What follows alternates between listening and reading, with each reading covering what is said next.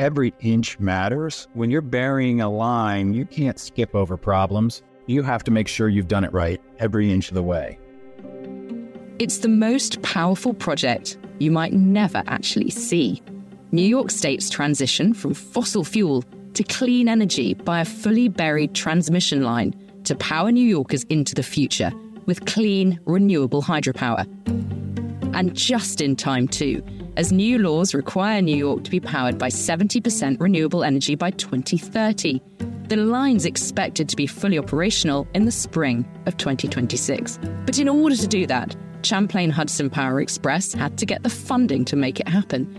And that involved jumping through some major hoops to prove that in every way possible, this was a sustainable transaction. I'm Katie Prescott, Technology Business Editor.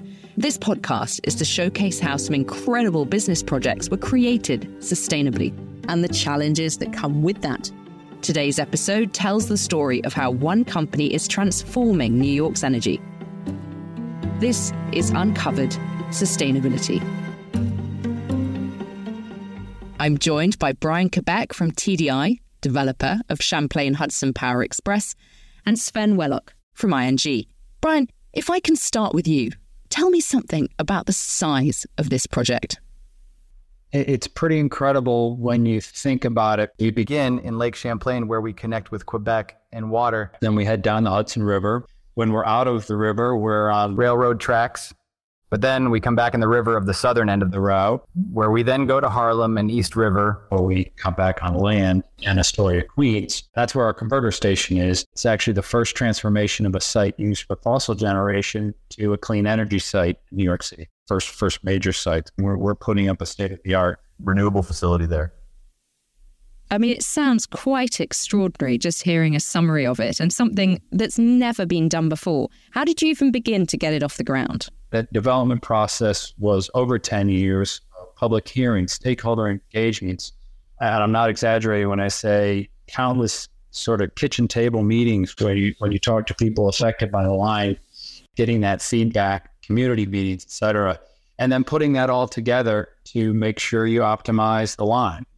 Transmission lines, as not everyone understands, require massive investments, really badly needed in the U.S. to connect where the power can be sourced from where it's really needed. Like I said before, every inch matters. When you're burying a line, you can't skip over problems. You have to make sure you've done it right every inch of the way.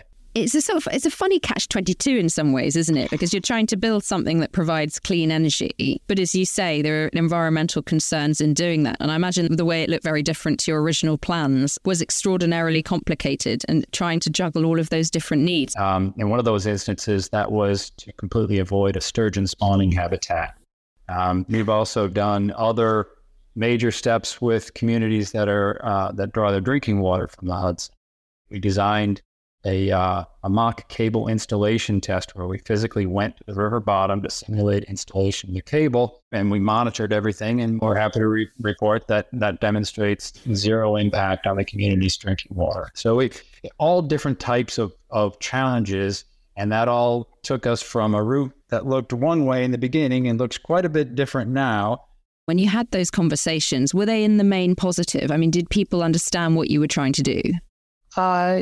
Yes, I think, again, you have to, we've told the story so many times, you have to remind ourselves that it's new to other people, even though it's old for us. As with any project like this, there's a little bit of NIMBY, not in my backyard. Like, it's a hassle. I'd rather somebody else have to deal with the hassle than me. But I think, like I said, overwhelmingly, people understand the benefits of what we're doing. This is a massive undertaking just from a physical perspective, but I can imagine it's just as tricky from a financial perspective as well. On the financing side, this was the largest green loan ever. ING was the green loan coordinator. They were an early and very significant hedge provider for us. In the period leading up to the financing, interest rates were just skyrocketing. So it was really helpful to have somebody step in and help us hedge that exposure. Sven, listening to that context, was it quite a difficult decision to get involved? It wasn't really. We had been following this project for the last 2 years, but often with these large projects, there are some caveats. Here, the focus was really on ESR environmental and social risk. And in many cases, what really matters is how the various stakeholders were treated in the process. And I guess for you, Sven, your concern here would be you really need to nail down that this does tick all of your sustainability targets. I mean, you can't just label anything green and just presume, perhaps because it's hydropower, that it does meet those targets. Absolutely. And that was a major focus point for us in our due diligence process.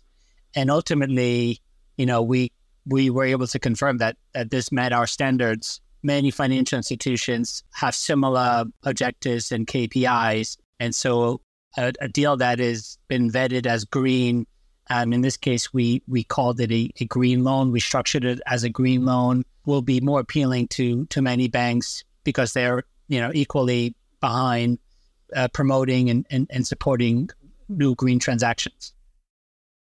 The mind boggles about what you must have had to consider when building something this big. Where did you even begin? Your construction plan, your design needs to make sure you minimize the impact on the environment, and it needs to make sure you minimize the impact on stakeholders. If you're crossing and you need a corner of somebody's land, they need to understand, even temporarily, they need to understand why is this here? What is this project doing? So you have to sort of go back to basics every mile, every inch of the line and explain to people, this is what we're doing and this is why, and then take that feedback, because sometimes they say, hey, this would be a better way to do it, and incorporate that feedback into your design. Sven, this is something that ING got involved with as well, wasn't it, in terms of looking at the sensitivities around this project? Yes. Sustainability is at the core of what we do now. It's part of the initial screening process and the commercial discussions that we have internally. It is a major focus in the credit approval process with the risk discussion and climate change analysis. And it's a collective KPI of the bank. So when we look at these deals, our interest and our focus is aligned and we're all pulling in the same direction. And Brian? You have to really keep sustainability at the front of your mind. But it does always help as you get closer to the finish line to have somebody come up and ask you questions and say, hey, how did you do this? Did you do it the best way? Is there anything else to consider here? Let's move on to talking about regulation, because I think it's quite easy just to think of hydropower as clean energy, and perhaps the challenge being what we just discussed with the kind of cultural and environmental issues of building a cable of this length over such distances through where people live and the environment.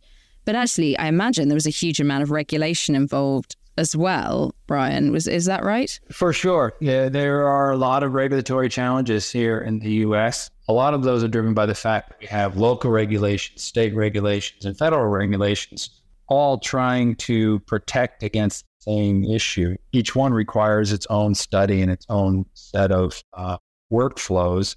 I think New York State really dealt with that well. They hit the issue head on in the contract. First thing they did is say that absolutely none of the power that will be supplied by this line can come from new hydro projects. It all has to come from existing excess hydro.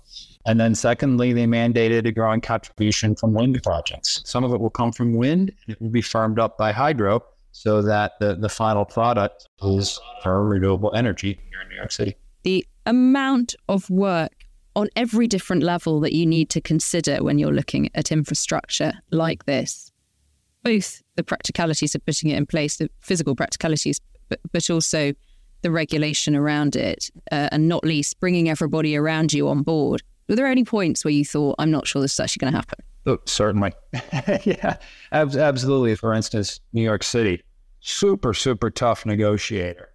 But I always believed that we would get there because I knew they believed in the project and its benefits. Some things came out of left field, right? After we got the contract, but before we got regulatory approval, inflation skyrocketed. Global supply chain constraints really became a huge problem, and interest rates were going up. And all of that, it was pushing huge economic impacts on us after we signed the contract. And while we were waiting for the regulatory approval. So that was, frankly, for me, that was probably the biggest stress. And what have been the supply chain impacts on you? I mean, because I hear that a lot from the construction industry, but certainly nothing on the scale that you're dealing with. For sure. I mean, there's really, for us, it was primarily focused on the electrical components. With the renewable build out, especially offshore wind almost always connects to shore using HVDC cables. So all of a sudden, in a very short amount of time, you have a ton of demand for these cables that go underwater, and the manufacturing capacity wasn't able to keep up. But then it keeps going down the line, transformers, equipment needed for our converter station, etc. So it was and continues to be a huge challenge. So they haven't gone away, those supply chain issues? Not at all. If anything, getting more complicated. What was it like from an ING perspective? Were there moments when you thought, this just isn't going to get over the line? I don't think we ever doubted the project would be successful. I think New York State's objective to achieve 70% clean energy by 2030 really is dependent on these projects getting constructed and starting operations well before the 2030 timeline. The scale and impact of this project meant there were plenty of opportunities for things to go wrong. Looking to the outcome of this project, can you tell us what's happened? Sure. We're in construction. This is really happening. Raise the funds and we're out there working. This is how I explain it to my kids. 1 out of every 5 lights here in New York City going to be powered by renewable energy because of this project. And when I think about that, take a step back, I look out the window and just think about the impact that one single project is going to have. It's all going to come from renewable energy. It's pretty mind-blowing. Connecting New York with a new clean source of power was never going to be easy. But as you've heard, there were legal and time pressures to get it done. Sustainability is often made out by some to be a straightforward choice, but it's not. Yet here it's proven that even the biggest of projects can be done through literally digging into the finest detail. But what do you need to keep going? Well, maybe it's the fact that making the most detailed human designs a reality are actually hundreds of mini conversations of honest persuasion and inclusion. Thanks to Brian from Champlain Hudson Power Express and Sven Wellock from ING. We'll see you next time on Uncovered Sustainability. Society is transitioning to a low-carbon economy. So are ING's clients, and so is ING. It finances a lot of sustainable activities, but still more that's not. See how the business is progressing on ing.com/climate.